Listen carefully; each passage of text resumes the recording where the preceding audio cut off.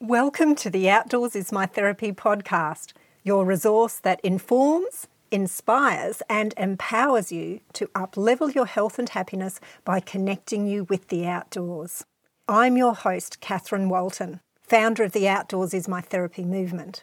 I'm also a family-focused outdoors adventurer, a business owner and a mental health social worker.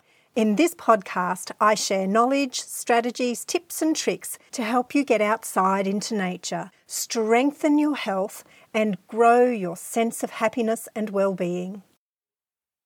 This is episode 13 of the Outdoors is My Therapy podcast, and today we're talking about stress.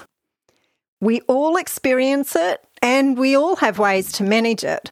Some of those ways are more healthy and effective than others. Now, typically, we associate stress with overwhelm and overwork and feelings of dread and anxiety. And when it comes to stress, there's actually a complex system that involves your brain, your nervous system, and a range of biochemicals that are there to get you ready for action to deal with whatever is happening right there and then. A couple of the stress hormones are quite famous, so you're probably familiar with their names.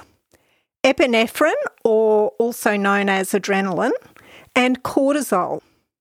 Now, these hormones can have an enormous impact on your physiology, your body. Your muscles become tense and your heart rate and your breathing rate increases. These sorts of responses are really helpful when you're in immediate danger because they help you to move quickly, for example, to jump out of the way of something towards safety if you need to. But when your brain and your body remain in a stress loop that's ongoing for a long period of time, there are some other impacts on your health that aren't so good.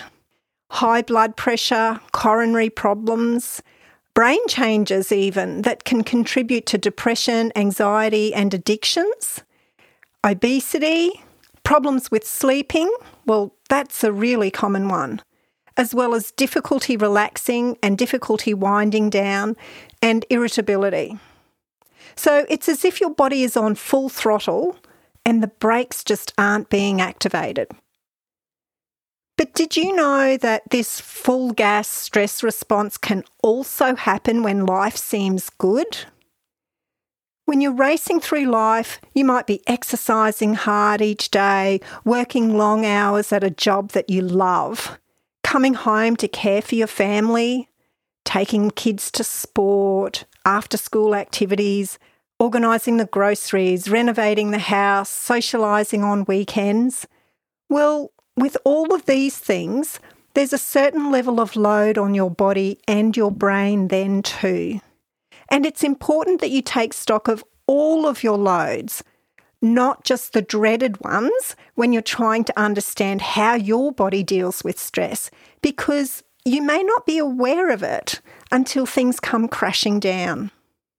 So if there's a whole lot of throttle in your life now, whether it's wanted or unwanted, how can you regulate it so that your stress response doesn't become unhealthy and lead you towards poor health, both physical health and mental health? First of all, I want you to know that there are many things that you can do, even when it feels overwhelming. You can do an audit of your life to see where your energy and your attention is going. So, are there some things that you can change in your life? Maybe there are some things that you can let go of. Or reprioritise to reduce the load that you're carrying.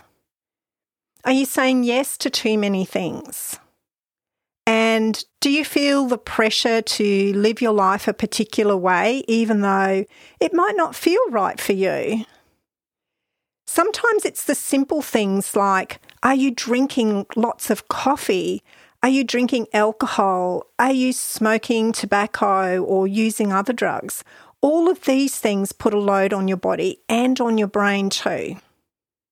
And what about your sleep? A lack of sleep or poor quality sleep adds another load to your life. And nutrition-wise, what foods are you taking into your body? because these could be adding stresses and loads to your body as well. So once you've done some sorting out to identify what's contributing to your loads, you can move on to the next step. So second of all, you can find ways to bring about a relaxation response. A relaxation response, it's a little bit like the brake that stops the stress response from continuing to escalate and stops that stress from building up and up and up over time. So a relaxation response can sort of counteract the stress response to some extent by helping you to slow down your breathing rate and your heart rate and reducing the tension in your muscles and lowering your blood pressure and basically increasing that feeling of inner calm. So what's the secret formula to this amazing brake-inducing relaxation response? Well, you can bring about a relaxation response with certain breathing practices, such as deep breathing, visualizations, meditation, some practices like Tai Chi and yoga, as well as prayer.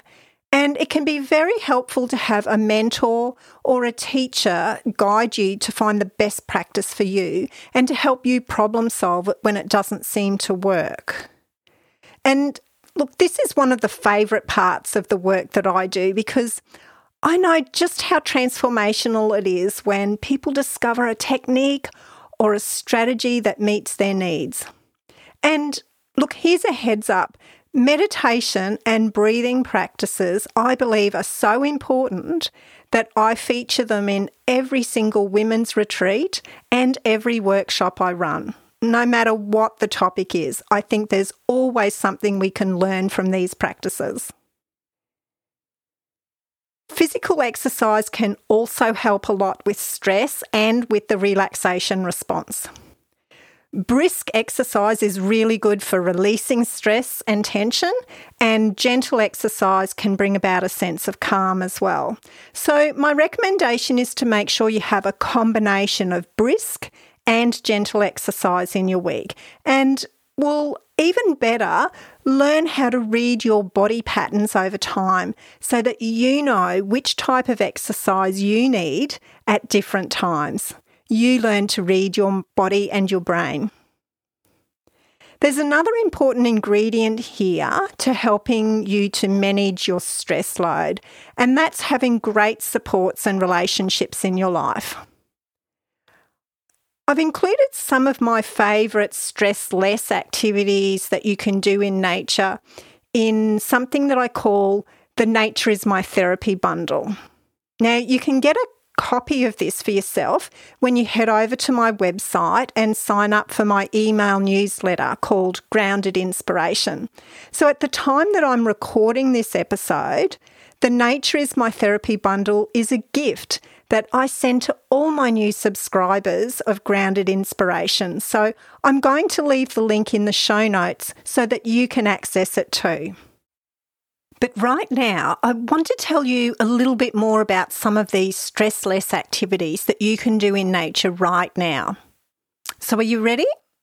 Okay, here we go. The first one I want to suggest to you is to find a space in nature and be still. Simply pause for a few seconds, a few minutes, or even longer, and listen to the sounds around you. A lot of people say that when they go for a walk outside, it helps them to clear their head. So this is another wonderful thing that you can do in nature, as simply as popping on your shoes and taking a walk outside. Another idea is to pack up a really yummy picnic and take it outdoors. It could be into your backyard, to the park down the road, or further afield. You could also take your drawing, your painting, your writing, or something else that you enjoy doing out into nature and spending some time out there. You could also create a nature treasure hunt. Now, this is something that you can do all by yourself, but it's also a really fabulous activity to do with other people, either with family or with friends. You could go exploring a park, either a park near where you live or a national park, perhaps spending some time in the bushland further afield. And while you're there, and this might sound a bit odd to you if you haven't come across this idea before, but while you're at the park or spending time in whichever nature space you are, give your worries to something in nature. Give your worries to a tree. Give your worries to the stream. Give your worries to a rock that's there. While you're out and about, you could snap some photos of the beautiful little treasures that you might find outside. Those things that we often don't notice. The little things. If you've got a little bit more time and a little bit more energy, how about you go on a camping trip? Now, on a day-to-day basis, you can also take your meditation practice outdoors too. And you can watch the sunrise and the sunset. You can also grow a garden, or if you don't have a garden or you can't have a garden, there's always the option for some pot plants, even if that's growing some little green herbs that you can use in the kitchen. Now, I do hope that this episode has given you a little bit of an understanding about how stress works in your body and how it can affect your physical health and your mental health. It's really important that you find ways to manage the loads that you have in your life. Take control of the things that you can. And learn about how you can bring about a relaxation response in your body so that you can put the brakes on your stress response. And of course, my favourite is always to take that outdoors. Immerse yourself in nature with relaxation-inducing activities that, remember, you can read more about them and get some more ideas from the Nature is My Therapy bundle when you click on that link in the show notes and subscribe to my email newsletter.